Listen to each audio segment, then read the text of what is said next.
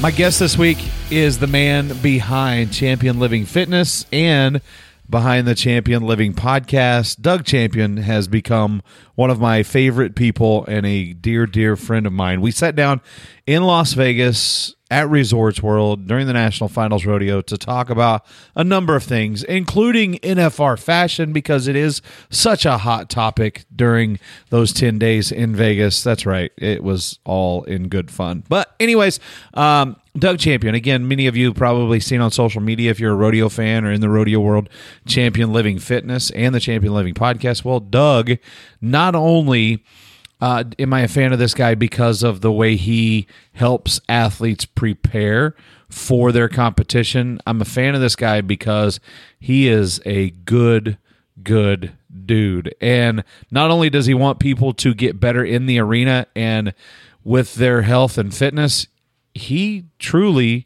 wants to help people become better humans. And that's what I like about him. That's why we gravitated towards each other, and that's why we sat down and had this episode. This episode would not be possible without my dear friends at WSM Auctioneers. Auction every second Saturday of the month, or second Saturday of every month, however you want to say it, whatever. Log on to WSMauctioneers.com or give them a follow on Instagram, WSM_auctioneers. You can bid all online right there at WSM Auctioneers.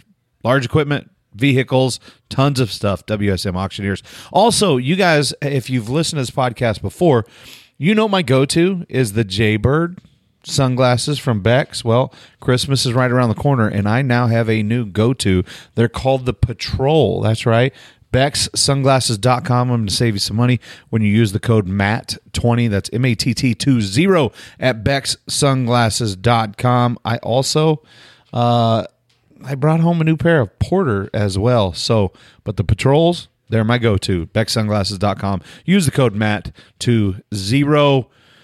Hit the subscribe button, drop a 5-star review, leave us a comment. Let me know what you think of this episode. Let's get to it. My man, Doug Champion.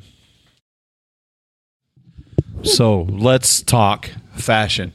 Let's talk fashion. I own a gym. You're a fitness guy. Let's talk fashion. I will say this.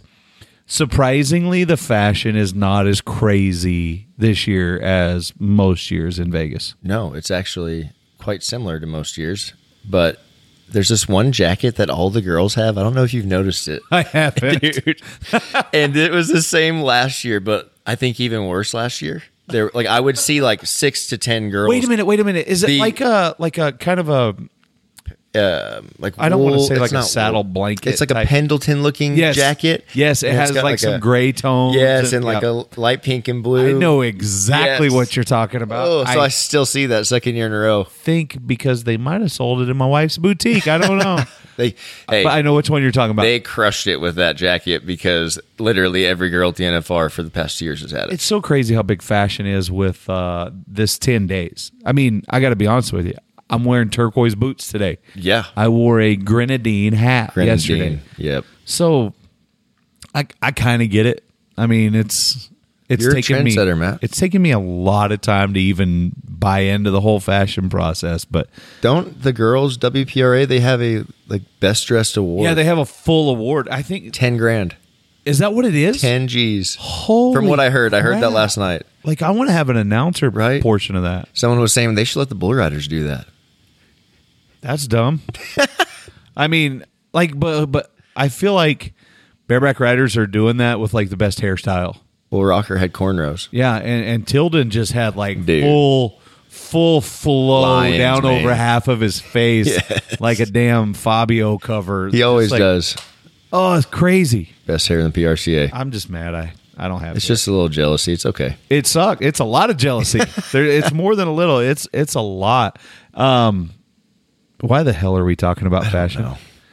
So for people that have been living under a rock, Champion Living Fitness like started just blowing up. You guys are busy. Man, we are really busy, and to watch how it's grown over the past few years has just been far exceeded any kind of expectations that I had, which I think is a huge testament to where the sport's headed, man. Like it's going down, it's becoming much more professional at a professional level.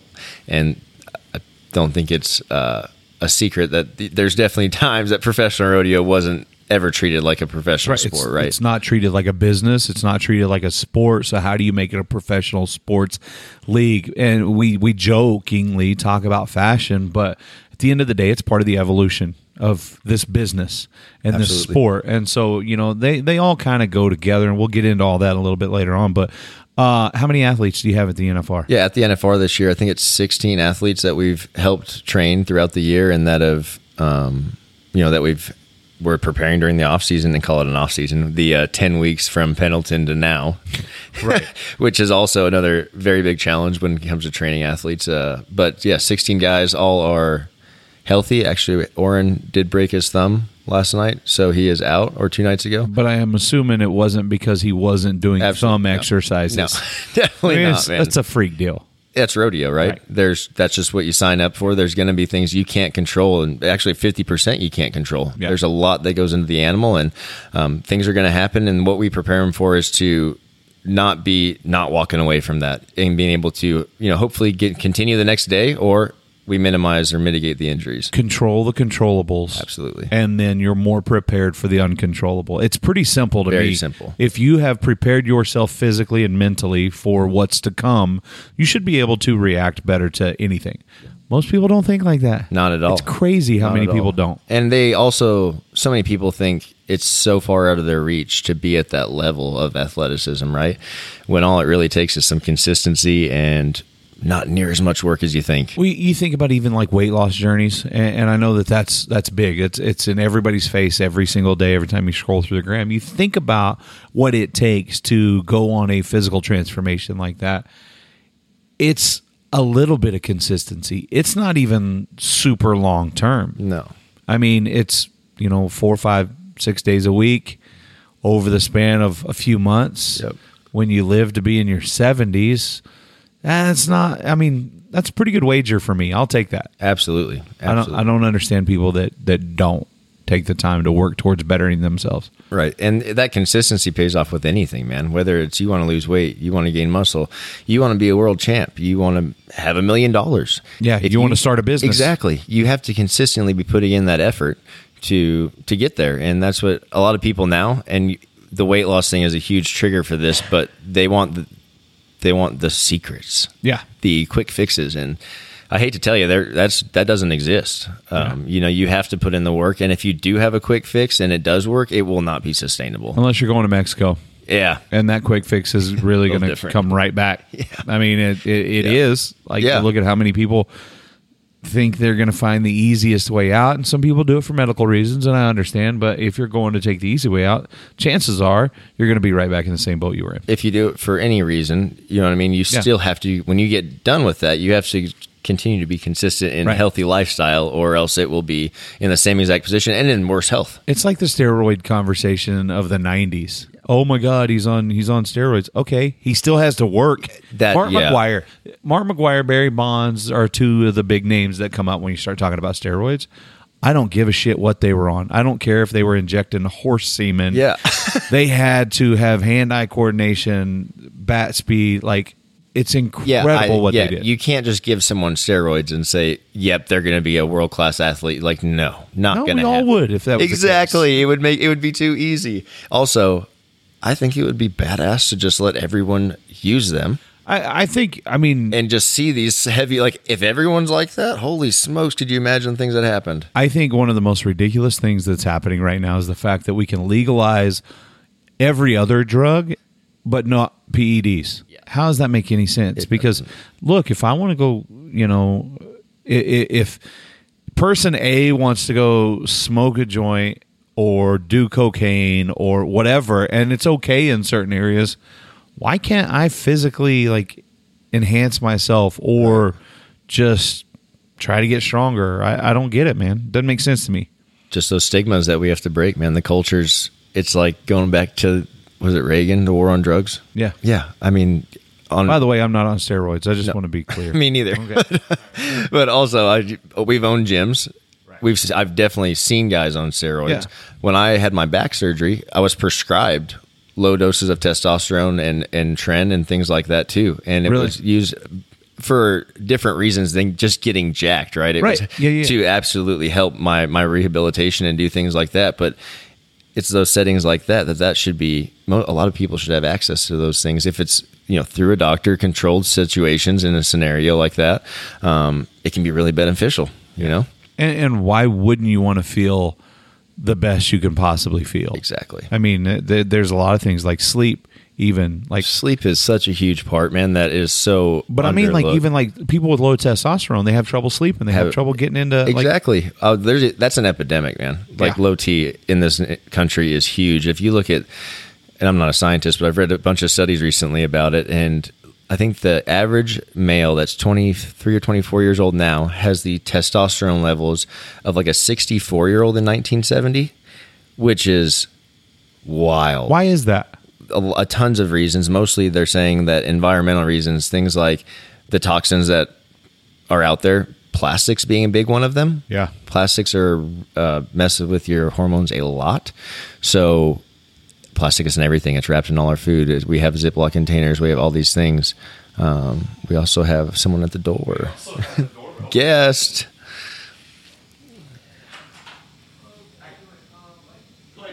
Okay.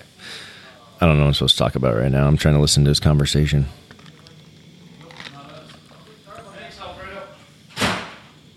Very nice gentleman. That's good. What were we talking about? Plastics, things like that messing up. Dude, things in your... If you read enough about it, everything that we do is just terrible for our hormones. I can't ignore the fact that Alfredo, very nice gentleman, just showed up at the room Like and the pasta? and looked very kind of like the pasta. He looked very confused and said, "Did somebody call about maybe one of your sinks not working?" No, maybe they didn't. That was very, very odd. When you're in the other room, I pranked you and I called. Oh, you son of a! I didn't. I'm No, just but kidding. you think about all the garbage we put in our bodies. Man, it's So bad. It really is, and it sucks to say that because when you look around at it, you can't avoid it. Like at some point in time, you're gonna. It just is. That's what our life is right now. And Well, that's what I was gonna say. Like myself included. Like I'm Same. not judging anybody. No, and I eat shit. and especially when you're, for instance, now you have times like we're in Vegas for 10 days. You're not going to be on your routine. Eating consistently lot is not feasible, and not that you can't go buy the meals and have them in the room, because I've done that. I did that all week, Right. And it's been great for some of the time. But a lot of the time we're out about, we're doing stuff. I'll get hangry, dude. Yeah, If and I you don't get to a eat, point where it's like you're so busy and you're in just such a go hurry. eat. Yeah. You don't have time. That stumbles into something Right. that I hate. But like you're so structured and you're scheduled. Like you have to be in this place at a certain time. Well, I can't drive 30 minutes across town, so I just got to grab whatever I can grab and move exactly. on. It's tough, man. It is. And but you can make conscious decisions when you're out doing those things, right? And knowing that not eating is definitely not going to be a better option, because you need to keep your body fueled with something, or else that, further effects of just metabolism and all that. The whole time thing, I about got off on a tangent because I don't have time for people that tell me they don't have time for the gym or to get some exercise. Like, I just don't have time for you. If you're telling me, oh, I don't have any time to go walk or work out, or Like, come on, dude. Yeah, everyone's got time. You make time Yeah. for things that are important. And one of my favorite things to do with clients is, I do this personally. I track, especially on like work days when I'm at home. I track every 30 minutes what I've done with my time. Really? Yeah, because it keeps me on track and I really stay diligent on what I'm doing. And I know that when I look at the end of the day, I'm like, hey, I didn't get this done. Well, it dang sure isn't because I didn't have time, or I wasted time, my God. it holds no one. I'm the only one. I have to look in the mirror at that point, You're so much more productive than I am in life. Dude, you get so much more done that way. I can't even imagine. But I have clients do that, and they'll start writing out the day, and they're like, "Oh man, I just found like legit 2 hours of time. Just it all added up to that. That wasn't 2 hours in a row, Right. But 20 minutes here, 20 minutes there, an hour, 30 minutes there, whatever. adds up, man. Hey, oh yeah, what'd you do? I sat on the couch and watched TV. Well, you made a choice. You did that instead of going on your walk. Okay, Which, understandable sometimes. You need to. and I do that all the time, man. Yeah. I literally have 20 minutes a day written in that I relax. Yeah. Because I go fast. Yeah. And I like to get consumed by my work, and all of a sudden it's 6 p.m. and you haven't taken a break. So I make sure that I'm taking time for me. And also when I do that, if I stay on those long runs like that, you know what I mean? I won't last. Yeah. And it's not my best effort. I do that. Like I about 3 times over the course of 2 weeks in Vegas, I will go all day. And even just talking to people, I mean, it does take a certain level of energy out of you. And so I will 30 minutes inside a cold sheet, and I mean full on get in bed like I'm going to sleep for 8 hours, but 20 to 30 minutes hard sleep, reset, back down to the show, ready to go. Move on. How'd you get into all of this? Because I think everybody is starting to see champion living athletes and everything, but let's talk about the beginning of all of this. Yeah, so I rode bucking horses for a long time. For those of you that don't know, Richie Champion's my little brother, so I put him on his first horse ever, which makes you the more distinguished older brother. Exactly. Yeah, by the way, congrats to him on a great career. I can't believe it. You know, he's done retiring. Wrapping it up. It's amazing. That was one of the funniest things I've seen in a long time. If you guys haven't been following on TikTok throughout the finals or didn't, you need to go look at it's on Teton Ridge, right? Yeah, I think so. Oh, and they get a bunch of people in line for his autograph and have him saying, you know, great career, and Richie's just so like, what? Uncomfortable. Yeah. And then looks straight at Tilden like, this is your fault. What did you do? What did you do? And Tilden's like, I haven't moved, Rich. I've been sitting here the whole time. Oh, it was so awesome. It was good. It was good. But yeah, I got started. I rode bucking horses for almost 10 years. Went to college and rodeoed for Sam Houston State. And I had an injury over the summer run when I was about 21, 22, something like that. And a horse flipped over with me into the fence and broke my collarbone, my ribs, and my back all at the same time. My lower back fractured some vertebrae. Everything healed up fine after that. The back, they didn't know my back was what it was because my ribs and collarbone hurt so bad. I wasn't even thinking about my back. That all heals up. I tried to get on 1 or 2 more, and something's just not right in my back. So I went into some specialists, and we find out, herniated disc, fractured those vertebrae. They're healed, but I mean, they're healed the way they healed, right? Right, yeah. So I'm dealing with tons of low back pain. Really just changed my life, man. It was debilitating. It made, I couldn't... This is the most unprofessional podcast I've ever done. I'm sorry. You're okay. Just pain all the time. I was 23 years old, so back surgery wasn't an option, especially with any orthopedic surgeons, because what I found out, they just weren't that confident in their abilities and what my quality of life would be like after that. And so they said, get strong. And so I said, okay, let's go. Getting strong was something I had to learn how to do myself. I could have gone to personal trainers. Actually tried a couple times and just really wasn't getting the information I wanted from them. Because most personal trainers don't really know and that it's not much. A knock on them, but no, they know what they've read through a couple of files. You look at the certification, man, and you pay $300 to take their exam online. Yeah, and if you it's can an open book. That's what drives me nuts. Yeah, that's why when people. Here's my advice to everybody listening: if you're going to seek out a personal trainer, look at their content. Absolutely, listen to what they're saying. Check the information, because it's one thing to say, oh, well, you need to do these curls and you need to do these, whatever. Yeah. Totally different world we're talking about. Absolutely. So when I started learning, I got really big I was into CrossFit. Yeah. And what got me into CrossFit wasn't the actual CrossFit part of the workouts. It was the camaraderie and the people being in one group working hard together for the same goals.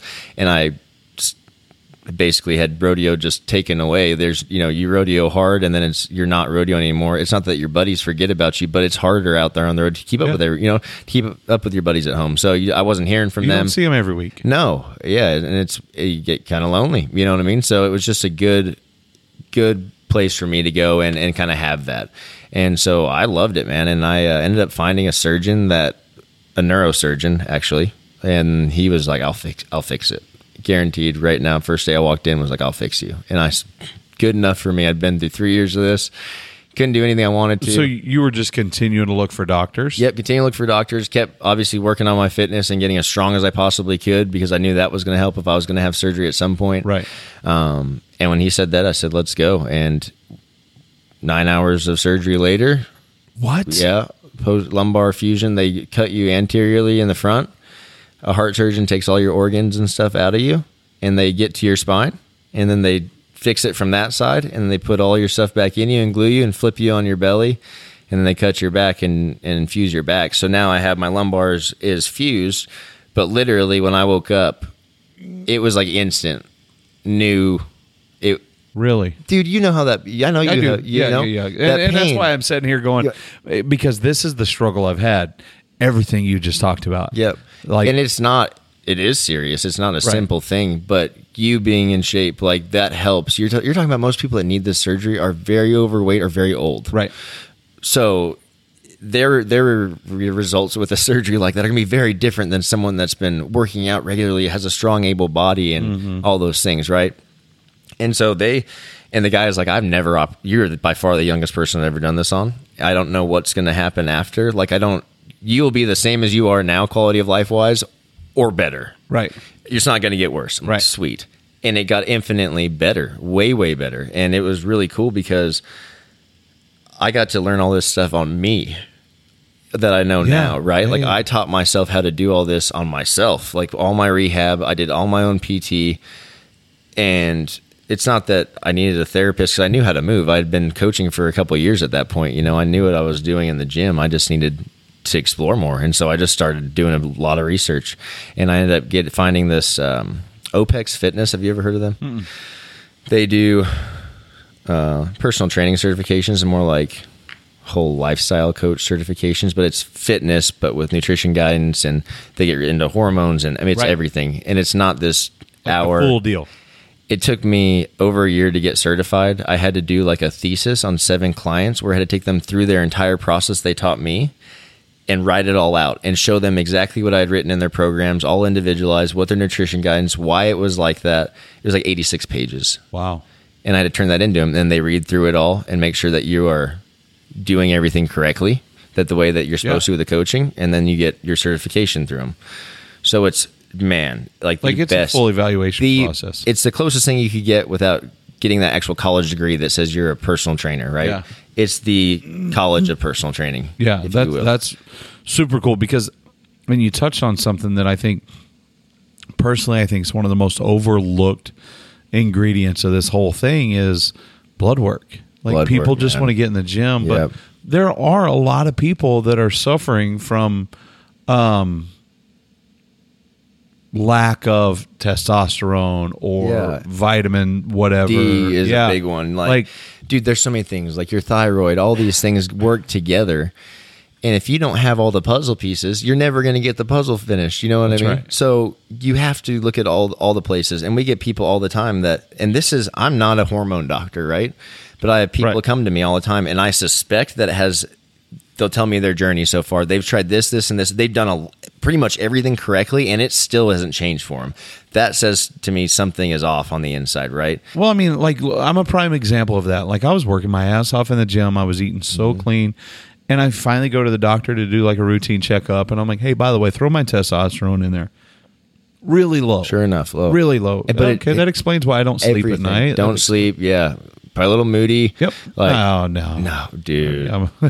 Okay, maybe a little. I think that's a huge part of what we see in just men in general today, how soft they're getting, right? And I don't mean that in a mean way. I just think as a whole, men are just getting a lot softer than they ever have been. And their estrogen levels are exceeding their testosterone levels, and it can be an environmental thing, it could be a diet thing, it could be, whatever it is, and not that anyone knew that they were literally doing that to themselves, right? Right.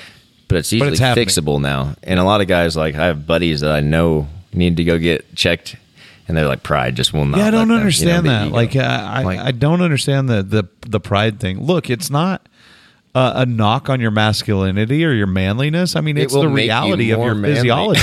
Literally. It's no different than anything else. Like, look, if I cut my leg wide open, I'm either going to put a Band-Aid on it or go get stitches.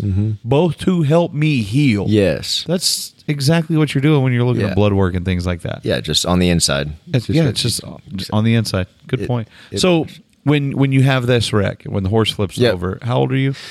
22, 23. Okay, so early 20s. Yep. Are you looking at this as a full-time career? Like, this is what I'm going to do? Man, I really thought it was going to be. Yeah. I wasn't, and it was just right at the point where everything was starting to really come together for me. Right.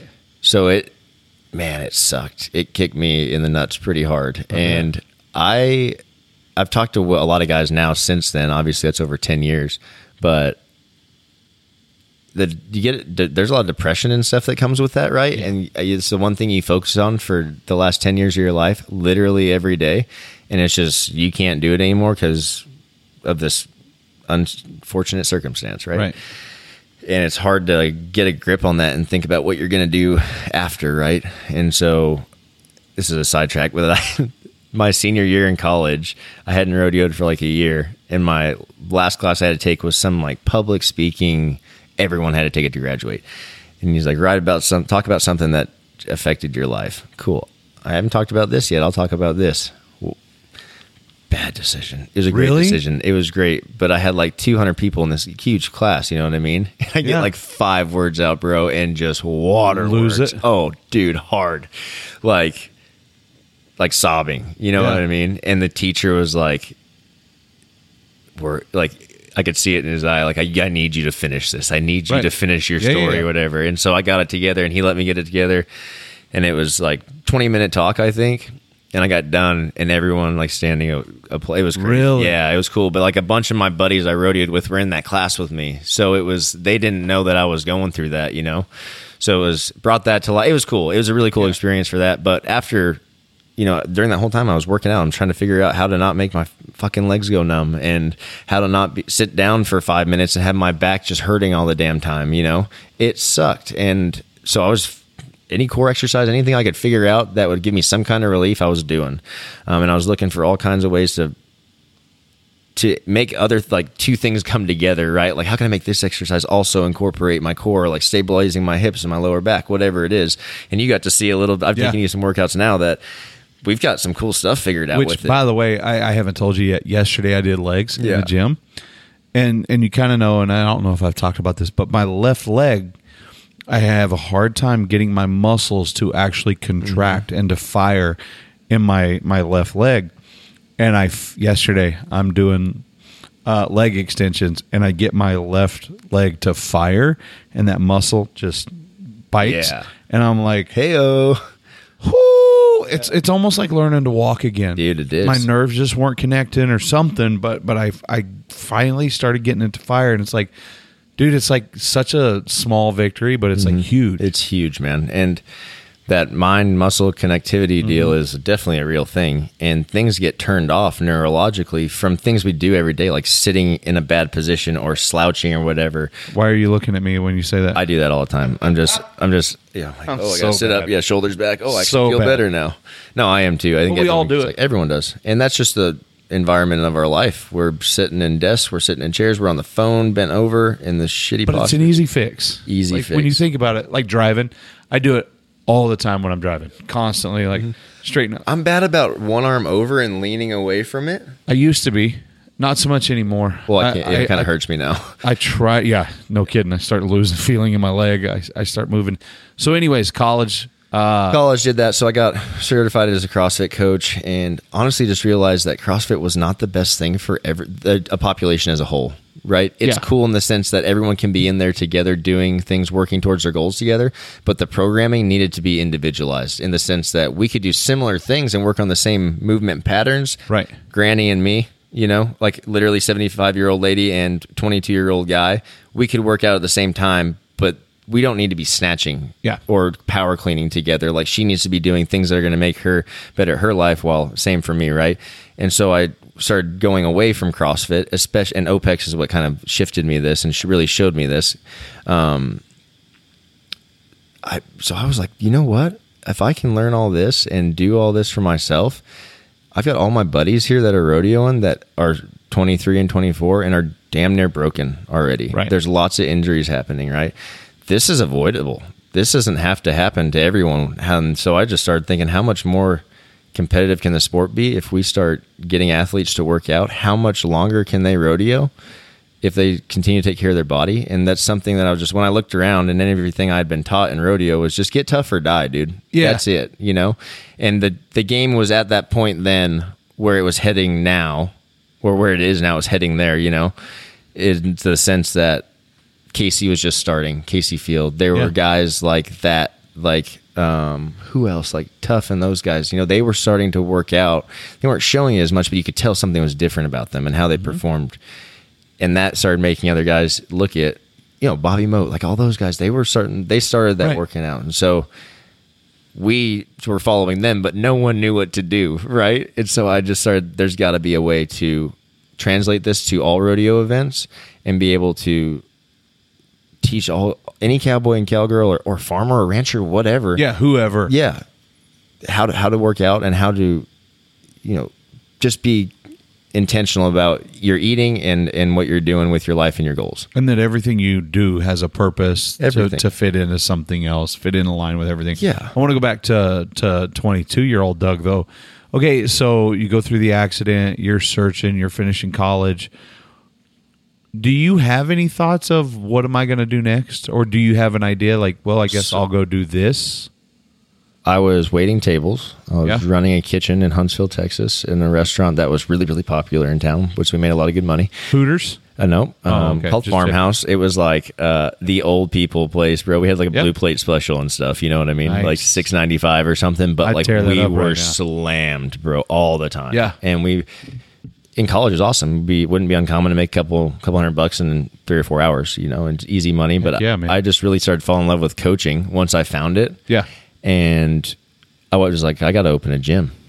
And so I worked my ass off at this kitchen, and the owner of the restaurant became one of my good buddies and loved CrossFit, loved working out as well. And I told him kind of what I wanted to do, and he got me set up with the bankers in town, 23-year-old Doug with the bankers in town. I had saved up some money for a down payment on a loan, got a loan, and I opened a gym. Really? A CrossFit gym, man. Yeah. And so I learned a lot about business. Yeah. Those 3 or 4 years, 5 years. How so? Oh, man. It's Biggest mistake or biggest thing you learned? the overhead of your business will crush you if you don't already have it figured out how you're going to get by it, right? And 23-year-old me, you know, was fired up about life. I'm obviously still very fired up about life, but I was a little too excited. And Probably didn't have a 5-year plan. No. I had a 2-year plan. Like, if we make it through this first year, I'm doing all right. Yep. And made it through the first year and built a hell of a community. I had over 200 people, clients at the gym in Huntsville, Texas, which is pretty cool, especially when you start thinking about its population basis, prison guards and college kids. So half of the town leaves for half of the year. And the other part, and again, is their first thing on their needs and their money is not going to a membership, right? So made a bunch of specials for like prison workers and for police and all that stuff, like discounts. And so that helped a lot. Yeah. And then I started getting a lot of my buddies started coming in and getting into the gym, and I started changing my classes a lot more for them and adjusting it. And what I mean by that is when they started coming in, that's when I was like, okay, we need to individualize these workouts in a sense. So if you're a this level athlete, you are going to go snatch today and you are a CrossFitter. If you're not, we're going to go do overhead press over here, right? And if you're a rodeo athlete, you're going to go over here with me and we're going to do this. So I was running like 3 different classes in this thing at once. And it was awesome, man. Like, I learned how to hustle and I learned how to do what I do now. Right. But the only time I ever made money is when I sold it. Really? Yeah, like I covered my bills, but it was like $80 at the end of the day. So you're working your ass off to just get by. And like constant. No rest. No rest. And 5 a.m. is my first class, 7 p.m. is my last class. Wow. So I'm there 4:30 to 8. And I'm talking about I'm cleaning it every day. I'm doing I did everything. Yeah. Right? How big was the space? 3,000 square feet.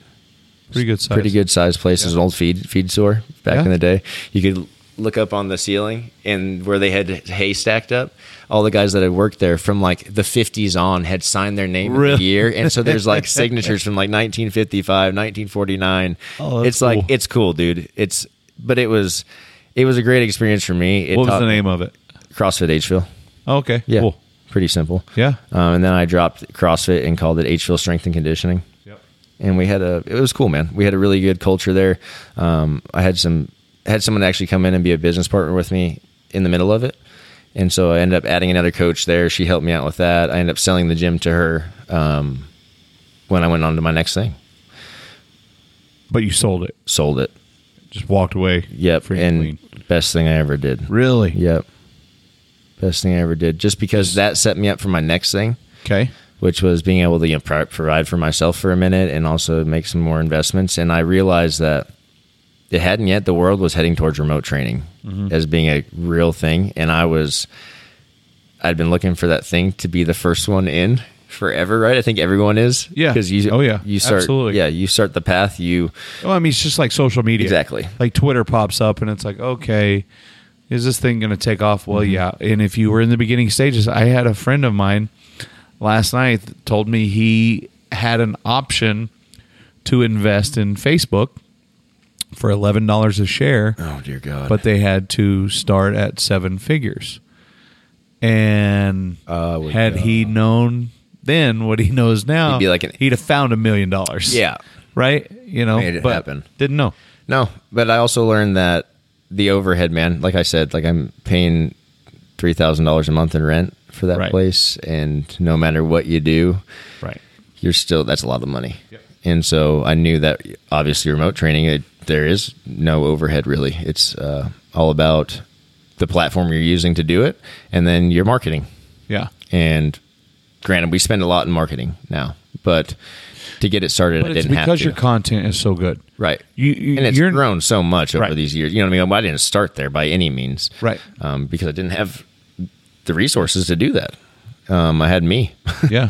And that was it. And when I started Champion Living Fitness, the remote version of it, I had a good buddy of mine that, like kind of pushed me to start it.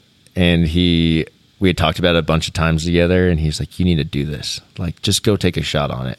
So I did. And going into the finals that year, that was the year before COVID. I had 3 guys I was helping.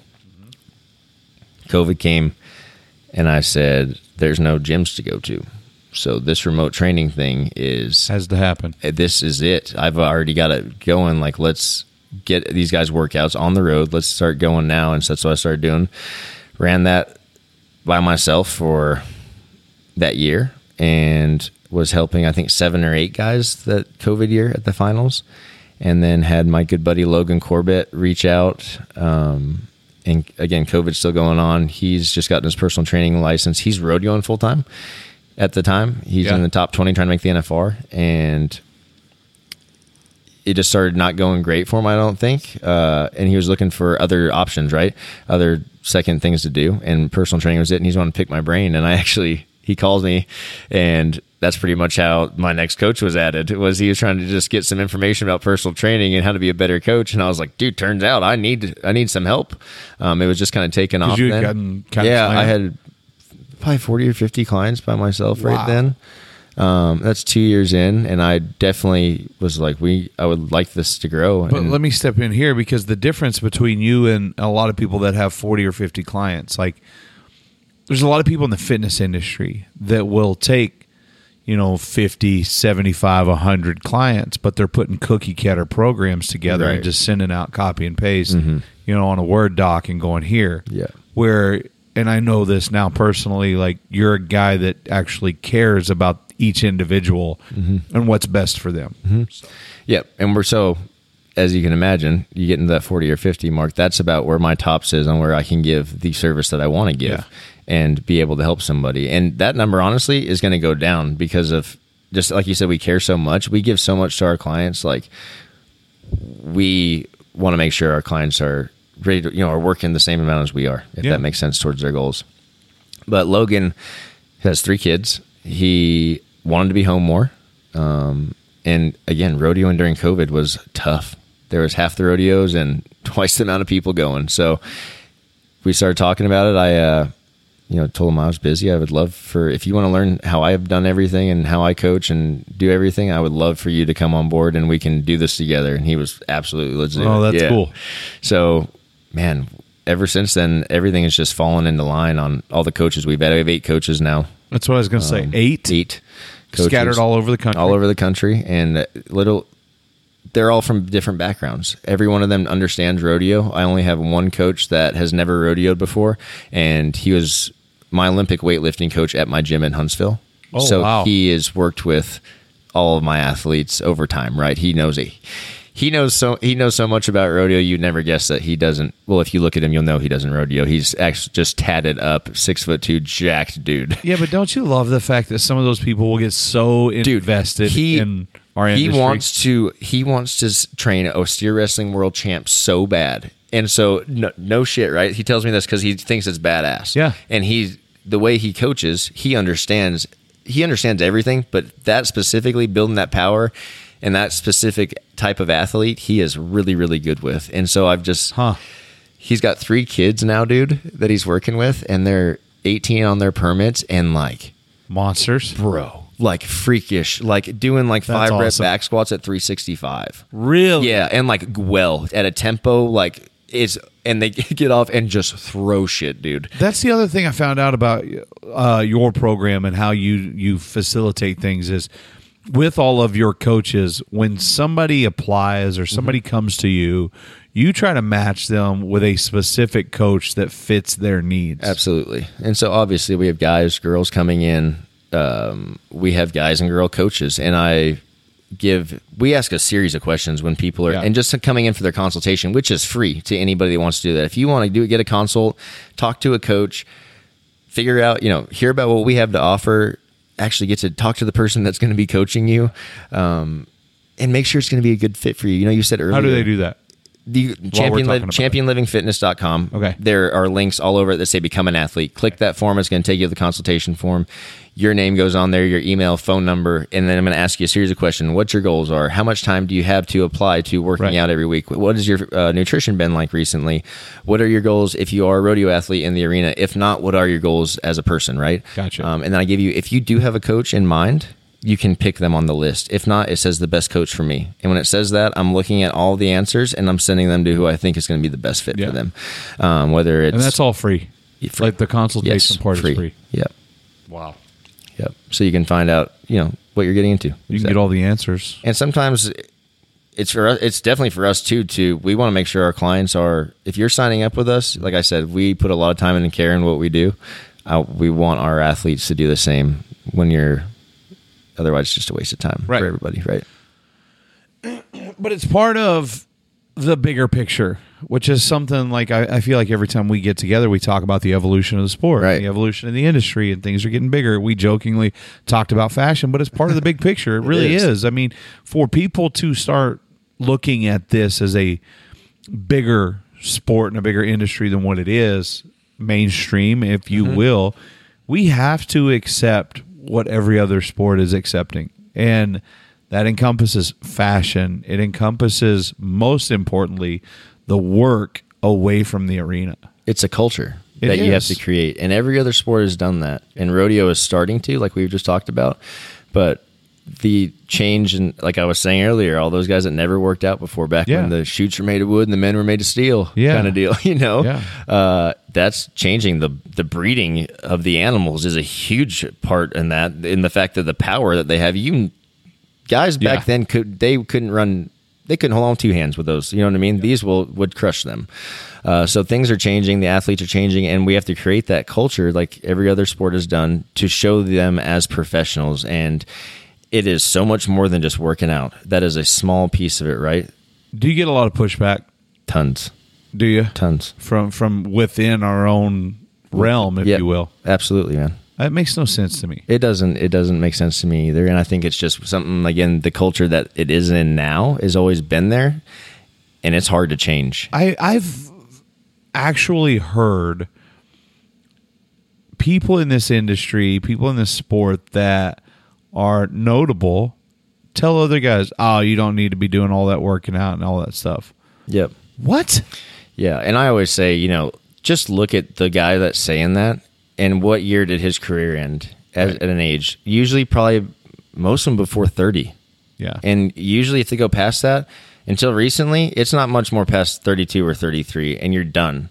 So you're telling me that if you could have, and again, he's probably thinking about working out like Arnold Schwarzenegger, like going to the or you're gym gonna get big. You're gonna get bulky. You're gonna get yoked and too huge, and you can't be big to ride rough stock. It's like, dude, shut up. That is not even close to the truth. And there's actual scientific proof now. Andy Wolf at Stephenville at Tarleton has done scientific studies on rodeo athletes and resistance training. And you don't gain you gain no weight. Like you don't, you don't you can do it without getting you just big. Get stronger and better. Yeah. That's it. I mean, Andy. Andy's great, man. Oh yeah, I was at the clinic, right? Yeah, I invited him up there because I was like, he's going to geek out on this, dude. He's going to love this. He's such a cool guy. He's great, man. But you can tell he cares about people. He cares about people and the sport. That's another thing we have in common. We spend a lot of time working with Western Sports Foundation. I just did a podcast with Aubrey. It'd be the previous episode of this, and Aubrey O'Quinn, who is the director of the Western Sports Foundation, that helps so many people in many different facets. If I won't dive off too much into the weeds here, go back and listen to the previous episode. And if you're a fan of rodeo, I feel like you have to be doing something for the Western Sports Foundation. And talk about changing a culture, man. Yeah. They are giving athletes all the professional assets they need to be a professional athlete. Right. And that's something that has never been done. And not to mention, it's free for all the athletes. Like if you're not going, no matter what level you are, I don't care if you won a world title. If you've never been to one of these, you need to go. Yeah, just Google Western Sports Foundation or WSF.org. Check it out. Go back and listen to the other podcasts. I'm telling you, and Aubrey's got such a cool story too. Your list of coaches, not all guys. Not all guys. We have 3 girls now. Okay. Natasha McCann, who is also extremely, extremely talented in rehab, injury rehabilitation. She is a massage therapist, has a couple clinician. I forget what it's called. She's smarter than me. Way smarter than me. She's extremely, extremely talented at what she does. She loves the sport, has been heavily involved in the sport, and she is a great asset to my team. Megan Epperson, she is one of the most talented horsewomen I know. She looks is jacked right now. She is jacked. So we saw her last night. Her and her husband. Her husband's yoked too. As hell too. Yes, sir. Whatever you need. Can I go get you another drink? You don't need a drink. Are you sure? Yeah. Get you anything. Man, she's been one of my clients for 4 years. Really? And wanted to be a coach. They're like the jacked couple. They're badass. So she trained Peruvian horses. Yeah. Forever. And this is her next thing she wants to do is train barrel racing horses and be a personal trainer. It's awesome. And so she already knew all my systems, obviously, with working out with me for so long. She obviously has had amazing results and puts in the work every damn day. Yeah. And so I knew she'd be a great fit. And she's been doing awesome. And then I have Jessica Bragg, who is an athletic trainer and a personal trainer. She works with a high school up in South Dakota. And she also does a bunch of sports med things. Do you ever match men with those women? Absolutely. Do you ever get pushback from them? No, actually, it's pretty good. And really? I think that just comes down to at least men in our area, in our demographic, are very respectable, respectful. And I think the clientele that's going to come to you is seeking help. And if I'm telling them that this is their best option, bingo, they're not going to fight me on it. And the thing is, when I explain it to them, is the reason that I have this team is because I'm not good at everything, and we all are good together. We are great at everything, right? And so when I'm not good at something, that's why I have my team, so I can send them to whoever is going to be the best fit and actually help them. So I have guys that are coming to me maybe just after an ACL surgery or something, and we are not physical therapists at all. Right. But Natasha can dang sure do those things, and Jess can dang sure to do those things, and help them. And again, not physical therapy. We don't claim to be physical therapy. Right. Not. We just, they know what they're doing. So if I tell them, a guy, let's just, for example, if I told Caleb Bennett that, you're just coming off of this injury, I think this would be a great fit for you for 4 weeks. Yeah. He would be like, absolutely, let's go. Right. Because they know that if I'm telling them that, I'm not just bullshitting them. telling by him, the way, he's one of your coaches. yes, one of my coaches. Cool guy. Great guy, man. Such a cool guy. Great guy. Oh my God, I completely lost train of thought there. But he's a longtime client too. Really? Yeah. So before, I trained him. I've been training him for 4 years now too. Gotcha. And again, he's thinking about what am I going to do after rodeo? yeah. And he loved it. Loved working out. Loves being a coach, and he's a great coach too, man. Do you take the time and stop like during these 10 days and go, holy crap, we've got 16 competitors. Man, I've done it a couple times, and it's, you know how easy it is to get wrapped up in the hustle and bustle here. Like you just go, and this is my second year coming here and having to do media type stuff. Right. And this year, obviously, much more busy than last year. So it's really easy to forget about what you've done. The reason that I'm here, and then not that I see the guys every day. We get going in the morning. Like I'm texting them after every ride, but like we got to play a very small role in getting these guys here. And the best part is a lot of our athletes become our buddies, right? Yeah. So it means so much to me to see them accomplishing that goal that I, would have killed to do back in the day. And then also I want to see them. I always say this, but I want Tom Brady's to happen. Like I want to see older world champs. I want to see someone not have to be done rodeoing and not have to go work a 9 to 5. I want to see a guy that's 38, 39 years old fighting for the title. And that's not going to happen with this generation of guys because this hasn't been happening that long, right?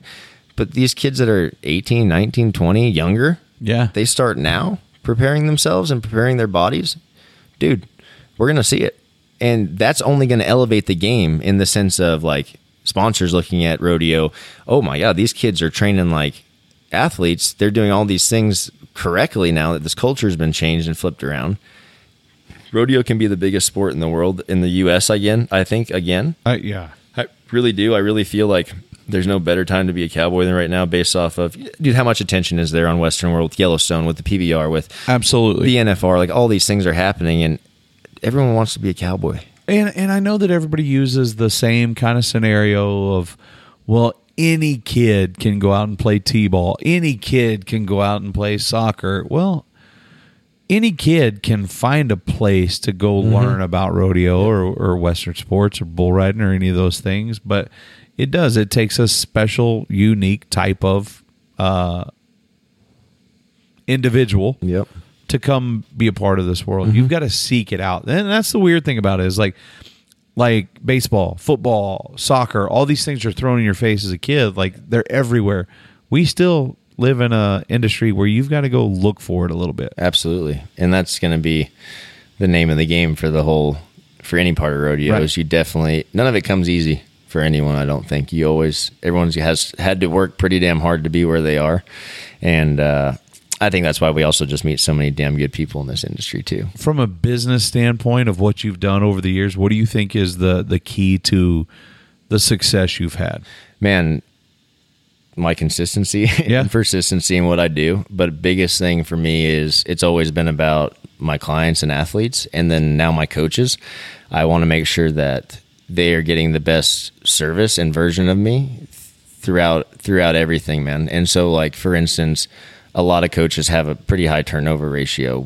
Our turnover on clients, man, we don't have people for months. We have people for years. They just keep coming back. They stay. And sure, we go through times where they may not work out that much for 2 months, but they're staying because they know that whenever they're ready to come back, we're going to have them back on track, right? Yeah. So just, I always preach it to our coaches. We have a meeting every Tuesday morning about coaching, and we go through learning new stuff together. Like I always want to make sure we're growing, but I always just tell them like, without our clients, we won't be here. We can never do this. So the service that we offer is never gonna waver. It needs to be a certain. I demand it of them. Yeah, and I've never had any pushback at all. And that's something that I don't know. We pride ourselves on it, man. Take yourself back in time, and we'll take like the current generation, or maybe throw the current generation in there. Who's somebody that you go, man, I wish I could get my hands on that athlete and really work with them? Do you have anybody? Like, who would you like to go back and say, I just wonder what we could do with that person? Dude, there's a good, I'm just drawing blanks right now, but I'm just trying to think of someone that was really talented that because hurt or there's so something. many talented athletes over the year. I look at a guy, and he comes to mind because I was just with him yesterday, but like a guy like Cody Ohl, as good as he was. Oh, man, I didn't even think about if that. you put him into a program like what we're looking at now, how much better could he have been? Oh, it would have been nuts. Could his knees have held up a little better? Like Luke would have been really Branquinho. man, like that would have been cool to like work with him. I mean, we were talking obviously bigger made guys, but there's so many of them out there. That, yeah, there's so many. You just think, I would have loved to work with Casey. yeah, Yeah, that would have been really cool. yeah. But he's one of my really good buddies. So close And he enough. works his ass off though. Oh, dude, that guy. Guys don't understand. Like, then he doesn't work all day at bareback riding. But he literally writes in 2 hours a day that he's working on bareback riding. Okay, not on the spurt for 2 hours, but an hour he's working out. Half an hour he's visualizing. A half hour he's doing this. Whatever it is, 2 hours of the day is bareback riding only, and then the rest he forgets about bareback riding and does his other things, which is a huge part, I think, to his success, because it can't be the only thing that you have. And that's why I was depressed when I couldn't rodeo anymore. That's why we see so many guys that when rodeo is gone, they have nothing and they get lost. All you had in your life. Yes, that's it. That can't be it. And it will be crazy what your performance will be like when you're not just thinking about it all damn day, you know? I think about this all the time. The word discipline gets used so freely, but everybody thinks discipline. Well, you've got to be thinking about it. You've got to be working towards it. No, discipline is knowing that when you're focused on it, you're focused on it, but you also have to be disciplined enough to disconnect, live your life, be able to find that balance. Like, there's more to it than just what you're striving to become. Absolutely, man. And people will say, you got to eat, sleep, breathe, live it. I don't agree with that. Me neither. I just don't. Just like it gets Then unhealthy. you're consumed by Yeah, it, it gets and you to be can't get away unhealthy. from it. Yep. And yeah, then are those people going to be successful? sometimes, Probably, yeah. some of them. But are those people going to end up miserable when it's gone? Absolutely. Yep.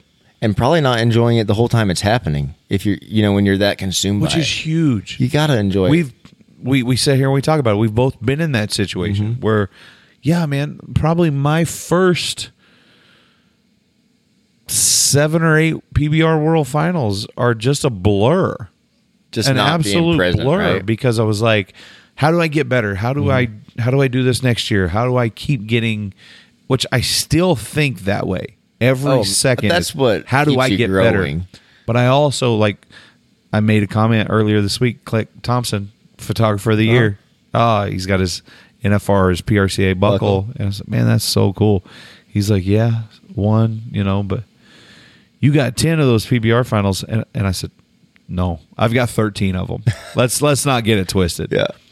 But I missed half of them. Yeah. I didn't stop and really, truly enjoy them. Soak it up. Yeah. I am now. Yeah. And I hope you are with, Man, I'm definitely with what trying. you're doing, because Yeah. you're changing people's lives. Yeah, it's cool, man, and it's the most rewarding thing I've ever done in my Really? life. Oh, by far. And I think about, And you mean that. I can tell when you I say really it. You do. mean that. I really do, man. And like I said, I honestly not winning or not even getting a chance to come to the finals as an athlete. This trumps that by far. By far.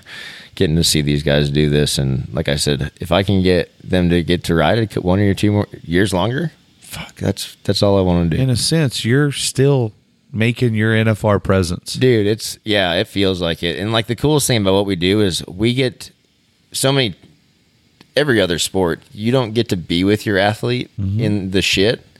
And every one of us that goes to rodeos to support our guys, and we're working neck ropes, we're pulling saddles, Yeah. we're pulling riggings, we're like in the war with them a little bit. Dude, that's fun and that's cool. And like for them to be able to look down, I've got their neck rope and they know that I've got them, and they're just like, that just adds even more confidence to what they're doing, because they know I'm not letting go of them. They can go about business and go do it. And it's crazy. I think if you had a poll once Kelly Wardell's done, I think they would be like, I want Dougie to run neck ropes. Do you did you and Richie, and I know you guys have both talked about this, but did you grow up in the sport? Man, no. Mine and Richie's life is a little crazy. Lay it on me. Born in California, Okay, what part? L.A. Richie was born in Orange County. Moved to Cimarron, New Mexico. Wait a minute. Yeah. Let's stop, because now all of a sudden everybody's so embarrassed to say, like this watch party, I keep saying, hey, where are you from?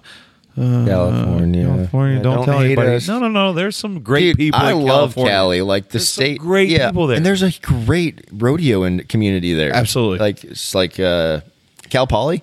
Yeah, Dude, those guys are awesome, and their rodeo is unreal. Their college rodeo, the coolest thing I've ever heard. I Like, visited with those guys last night. I did too. Yeah, and they were telling me, all hyped up about it. I'm like, I'm going to be there next year and watch. So you guys are both born. Both born there. We didn't, California. I was like 3 or 2 or something. Richie's still a baby. We moved to Cimarron, New Mexico. My dad's family had bought a hotel called the St. James there. It's a haunted hotel. Is that what your family were in the hotel dad business? is in the hotel business, yeah. Okay. Mom did hotels and restaurants. And where in New Mexico? Cimarron, Okay. northern, middle of nowhere, Haunted? bub. Haunted, and like legit haunted, bub. Like not just a little haunted. I got like, a haunted motel story about New Mexico too. It probably was the same one. I think it was in Santa Fe. This is 3 hours from Santa Fe. This is a true story. Me, Ryan Dirt Eater, Dusty LeBeth, driving to a bull ride somewhere, and it's Santa Fe, New Mexico. We stop. They've got one room in the hotel. They give us a key, and it's an old school key. Oh, yeah. We walk in the room, and Ryan Dirt Eater goes, I don't have a great feeling about this. Just kind of weird. Yeah. Well, okay, cool. We go somewhere else. We drive down the road.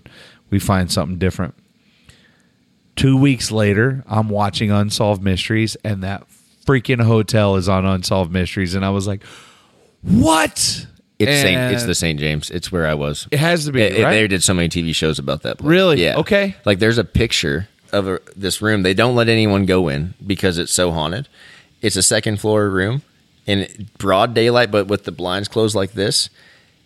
You take the picture, nobody there. Look at this film development. Someone standing like shadow directly in the middle of the deal, but there ain't nowhere to stand. Nowhere. My parents be walking down the hallway because it's such a small hotel. They didn't have like front desk people. They were the front desk people, so they're there till late. Yeah, walking through the hallways, their name getting called. What? Yes, they had like a this one where a lady of the night was there, at the hotel back in the day. She got murdered in her room. Every time a man stays in the room with his wife too, right? The whole hallway reeks of old timey perfume. It gets better. It gets better. Oh, dude, The stuff in the room, the guys' stuff, they'll leave. They'll come back. The guys' stuff is folded. The women's stuff is scattered about. Really? Yes. Isn't that wild? That's so. It gives me chills thinking about and it. it wasn't like your parents going in there and doing. My dad said he had legit had a talk in the hallway, all right, I'm done with this. You do your thing, I'm doing mine, but I ain't leaving. I'm staying here. Oh, this is what it was. He was in his office and like a movie, bro. He's signing, goes to reach in a file cabinet in his desk, pulls it open. They all rip open. Files get thrown out. No, swear to God. He comes home and my mom's like, "What's wrong? You look like you've seen a ghost, or you pale." You know what I mean? Yeah. And he's like, "Well, I did." And she's like, "What did we do?" And he goes, "I just stood there and yelled at it, just I'm not leaving. This is it. You do your thing, I'm doing mine." And dude, just wild stuff. My uncle was a chef there, and as chefs do, has a little bit of a temper. And was cussing his... Wait, you said that everybody knows that... Every chef has a temper. You got to know. I worked in kitchens a lot, so I was going to say, yeah. I did not know that, but thank you. It's what's another stigma for an angry person working? I don't know. Chefs, man. Chefs are hot. I got you. Anyways, he's having words with his kitchen staff, and a knife comes down from the top shelf and sticks right between his feet. What the hell? Kitchen staff left, every one of them. Out, gone. See ya. Yeah. Never. I would never. Wild stuff. You can't even, hard to believe stuff. Okay, so how does this story end? So this is year 4 of my life. Wow. Moved to Alaska after that. No. How does the hotel story end? They sell it? Sold, yeah. Who the hell's going to buy it? Well, my dad's family owned it. So my dad got a better offer on a job in Anchorage, Alaska. Okay. We moved there when I was 4. Okay. Richie's going to be 1 then. And we lived there till I was in 6th grade. And so Alaska was... A lot of our childhood was downhill ski racing, fishing, hunting a lot. So Alaska, another hotel? Sheridan in Anchorage, Alaska. Okay. Yeah, downtown. And so he was a GM there. Gotcha. And we were there for 6-7 years. And it was awesome. Man, that was cool. My dad grew up Eastern Washington, Ellensburg area. Okay. Farming, ranching, doing all that stuff. and they used to rodeo for fun. My uncle calf roped a lot, but we always had rodeo talked about in our family. But nothing serious. Nothing like that, right? But like since we were kids, like babies, we love horses, and Richie especially loved horses. So after Alaska, we went to Texas for middle school. California, New Mexico, Alaska, Texas. Got it. 3 years. Okay. Arizona for high school. Damn, you guys are moving a lot.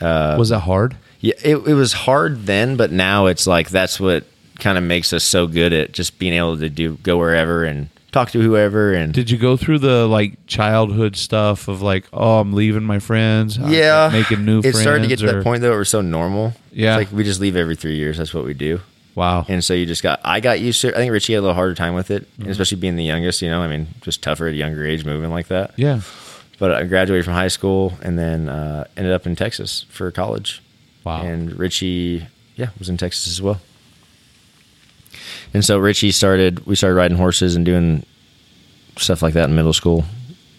Just like going to like camps in the summer, like riding like Western horse riding stuff, you know? And then we were like, all right, this is lame. Like we want to do cool shit. Yeah. We want to do cowboy shit. Yeah. Like we want to get ranked. Yeah. And so my uncle was helping a guy make bull ropes at the time called Riata Bull Ropes. Yeah. I think they're probably still around. And sent us a steer rope, and then we were like, we want to do this. You know what I mean? Like, this is it. And so Richie got into steer riding and then really got into mounted shooting. And so he was like a national champion mounted shooter in his age division. I remember he and Paige were on a podcast about a year ago, actually. Yeah. And we talked about his mounted shooting career. It's actually really good. Yeah. Yeah, like really impressive. And then I decided I wanted to ride. I was training colts and I was in high school just for a trainer, you know, getting paid, I don't know, $75 a week or something. Right. Yeah, not much. But just side hustle, picking up some riding little bucking colts around and getting them to stop and putting 30 days on them, and that was it, you know. And then I was like, all right, I think I want to get into some bucking horse riding. So we built an arena at my buddy's house. We bought some Mustangs from the freaking BLM and welded together a buck and shoot and maybe some zip ties holding the arena together and taught ourselves how to ride bucking horses. Really? Yeah, it was terrible. We sucked. Oh man, did we suck. It was the hardest thing ever. We tortured ourselves. But again, back then, dude, there's nothing to go to get. But were you guys like trying to pick up and do the whole deal, we just or jump off? You just Yeah. And hope that your hand comes out, or you guys just trying to learn your hand, the feel of just it? The feel you of it. You weren't mostly. wedging in there. Well, we used like a work glove or something, Gotcha. and they weren't bucking hard, right? And then we ended up buying a couple bucking horses, and then we just put our hand in a little tighter and jump off still. So you guys were like little, kind of running it like a business. Like we're going to learn this We're and going to just figure it out. Yeah, and there's nowhere to get on and nowhere to learn, so we just halfway learned. So how long was it before you went to like your first rodeo? Dude, I think I got my first rodeo. I got on like my second horse ever. Really? Yeah, our first horse ever, to be honest. Like they didn't have that back. You just went straight. I mean, showed up at the rodeo with like a rigging and a glove and had no clue what I was doing. And one of the guys was like, "Bro, we got to fix that." Yeah. And it was early in the, typical first rodeo. Get there at like 2 p.m., noon, whatever. You're like, "Oh, the rodeo's not till 8." Yeah. Sitting around all day, some guy walking by helps me out, somewhat helps me get my rigging set up, and it's like a rigging from the 60s. So, granted, I was just set up for failure from the get-go. But start learning some things, figuring that a little bit more, and then, it just kind of transitioned from there. Finally. It's weird how that's changed over the years because, and you've got to have some luck on your side because there's a lot of guys that go into a situation like that and they never get that help. You got to kind of be lucky that maybe you stumble past somebody that notices. Yeah, and this guy needs some help. Yeah. And we're starting, like with us, that's our the biggest picture goal with what we do is to help the sport in general, right? And obviously we're bareback riders, a lot of us, or me specifically, and 2 of my coaches, but we care a lot about buck and horse riders, right? And we care about not having to go through the shit that we had to go through to get guys into the sport because things are getting softer. And not just a product of their environment, but that they're not going to last in what we had to do, right? And we see that now at schools we teach. So we really are trying to, again, we started this Optimal Performance Academy. I don't think we've talked about that on here yet, but we haven't actually. This is like it's an academy. It's not just a rodeo school. You don't go for 2 days and just learn how to ride a bucking horse. You come and learn how to be a rodeo athlete. And this first one we did wasn't even for beginners. You actually had to have had some kind of entrance in. You had to send in 5 videos and be at this level where you're going from high school rodeo, college rodeo, or into those things, and then going to be a professional rodeo athlete. So teaching them how to manage their money, how to enter rodeos, what it takes to, like, financially to actually rodeo for a year full time, because every kid there showed up, I want to make the NFR. Cool. Do you know how much it takes to rodeo for a year before you win anything? No. It takes about $50,000. People don't realize is they might look on like the website and see, oh, this guy's made 130,000. Yeah, but he spent 70,000 to try to get to those places. Just get and then, there, yeah. Then you tack on doctor bills and things Whatever, like that. yeah. Like, it's not a get-rich type business. No, not at all. And guys just don't realize that, and that's where I think a lot of guys fail, is because they just don't know. There is no information about how much money it takes for a guy to rodeo, right? That's right. None. So they get to come there and listen to a guy that's made the NFR 10 times, and Caleb tells them exactly what he pulls up his like literally his dollars and is like, this is my expenses. This is what they, were. All my expenses were. Who wants to make the NFR still? I do. Who has $40,000 to rodeo full time? I don't. Okay, so our goals just have to change a little bit, right, guys? That's all it is. We're not saying you aren't going to make the NFR. We're saying if that's your only goal right now, you're fucked. Are you a goal setter?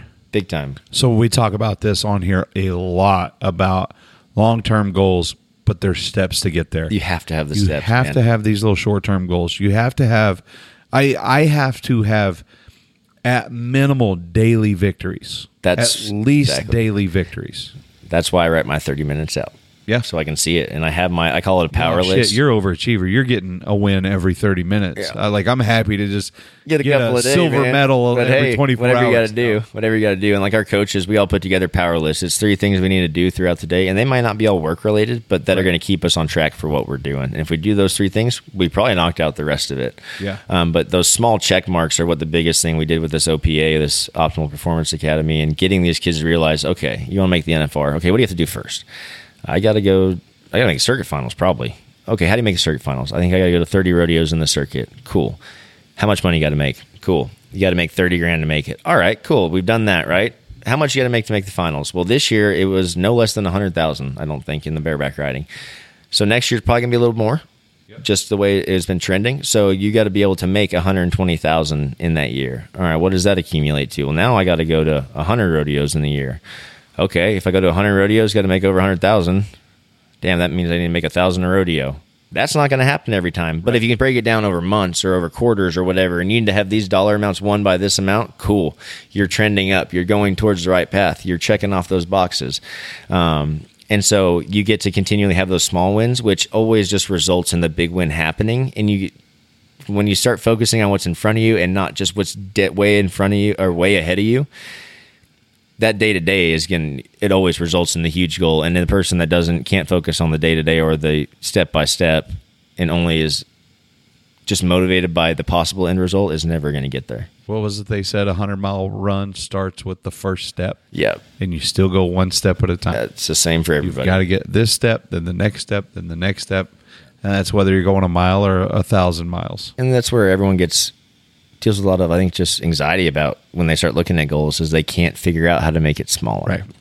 It's like, I want to lose 50 pounds. Okay, what do you got to do? I got to lose 1 pound first. Oh, cool. Let's lose 1 first. Okay, and how do I do that? Okay, well, I can get up, go for a walk. Like, you break everything down. It's so, it's amazing to me. And I've told this story on the podcast about Buddy he was a smaller guy in the gym, wants to get to 160. Well, what do you weigh? 135. Let's get to 140. Yeah. No, I want to get to 160. Let's start with 140. Yeah. No, I want to get to 160. Hey, what's closer to 160? 135 or 140? Exactly. Well, 140. Okay. Yeah. There you go. Let's do that dude. first. Little steps. Yeah, it does. It makes it so much easier, and you feel so much more accomplished. Because you're actually going to see the it's goal. It's easier to stay positive when you start checking these things off the box. Exactly. What's next on your box to check off? Oh, man. I mean, I know there's probably a lot of things that you don't want to talk about because you are in the middle of changing the game. And so the whole Champion Living, the website, the way you do things, constantly like changing the game, I think, for athletes. So I'm sure that's going to just continue to manifest. But 16 guys here. Yep. 16. I'd love for that number to grow next year. Bingo. But the biggest thing for us as coaches, and I say this a lot to our coaches, is winning. We can't control them winning gold buckles or whatever, right? Yeah. What we can control is them being healthy at the end of the year and then being able to use the full time to prepare for the NFR getting here. And that's the best we can do. So if non-contact injury wise, if guys are coming out, and what I mean, like a horse doesn't flip over and break their leg or their thumb, Right. that's a win. And I just want to keep doing that. And we've done a really, really good job about that. And not just me by myself. Like, it's across the board. All of our coaches are doing an outstanding job keeping athletes healthy and keeping them, striving towards their goals. So for me, the biggest thing is I just want to continue to do what we're doing and do it at the highest level. And that's going to come with, man, we've got just a lot of opportunities. We learn a lot, man. We try to continuously learn as a group and push ourselves to make what we do better. So we've got just a lot of cool things on the board. Before we wrap up, talk to me about the podcast. Man, the podcast is cool. Champion Living Podcast with Doug Champion. You can find it on Spotify, Apple Podcasts, man, Pandora, all the stuff. Right, everywhere. It's a cool spin on stuff. We do obviously talk about fitness, nutrition, and how it relates to the sport of rodeo. We also talk about life, man. We have lots of just talks about what we're doing, hunting, fishing, kids, like And all you the and things. a couple of the coaches. Yep, it's me and two of my other coaches, Logan and Paul. And it's cool. They're two dads. They both have 3-4 kids each, and they're both were full-time rodeo athletes, so they get to talk about their transition from rodeo into doing what we do now. And we are every week we're talking about a topic that relates to fitness, nutrition, something like that. And it's not always about rodeo, man. But from my opinion, it comes from a real life perspective. Like you said, they're all dads, like they're dads that have been in this industry. They're not just guys talking about it. Exactly. You guys have a different perspective on how you see things, and I think it's cool. Yeah, man. It's real. We just, that's what we wanted with when it came to it. Again, no information really out there for rodeo athletes, Western rodeo athlete or Western athletes in general. We just wanted the real to be out there and it to be something people could take away every time they listened and use it. And so it's very simple. We're not, in what we're sharing with people and how to do things, we literally give you exactly how to do it. Mm-hmm. And we just want to give as much information as we can out there and give, solid information. Again, in a world that's just freaking filled with info and usually poor info, especially about working out, weight loss, things like that. We just want to try and spread the realest information we can. And there's a lot of differentiation between opinions when it comes to fitness and nutrition. Like, you hear one side of the story and it's a different side of the story. Like, there's just so much, I hate to use the word misinformation, but there is a lot of it out there. They just take information and they only take 3 words of it and A spin nugget it of it. exactly That's right. how they want it to. And That's it's right. like, if you actually read the full sentence of what that came from, it doesn't Bingo. say that at all, right? Bingo. So, man, podcast is great. This is just finishing up our first year. Actually, this might be the date, the anniversary. Really? Yeah. I haven't really looked at the calendar in a couple of days here, but I started mine on December 1st, I think. man, it's coming. It just happened. That's crazy. Congrats. But thanks, man. So, if you guys have never checked it out, you like rodeo, you like fitness, nutrition, and just some real dudes, check it out. Instagram, Facebook, social media. Champion.living on Instagram. Champion.living. Yep. And then Champion Living Fitness on Facebook.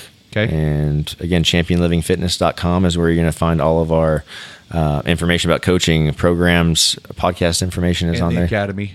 And the on Academy. Yep. Okay. So, Cool. What else? Anything else? man, that's it. If you guys have any questions about any of this, I'm always up to talk back to people, give you guys information. You want to shoot me a message, whatever, I'd be happy to answer it and give Easiest you way, information. DM, Instagram? Yep. Easiest Or by jump far. on the website. Okay, Yep, cool. by Cool. far.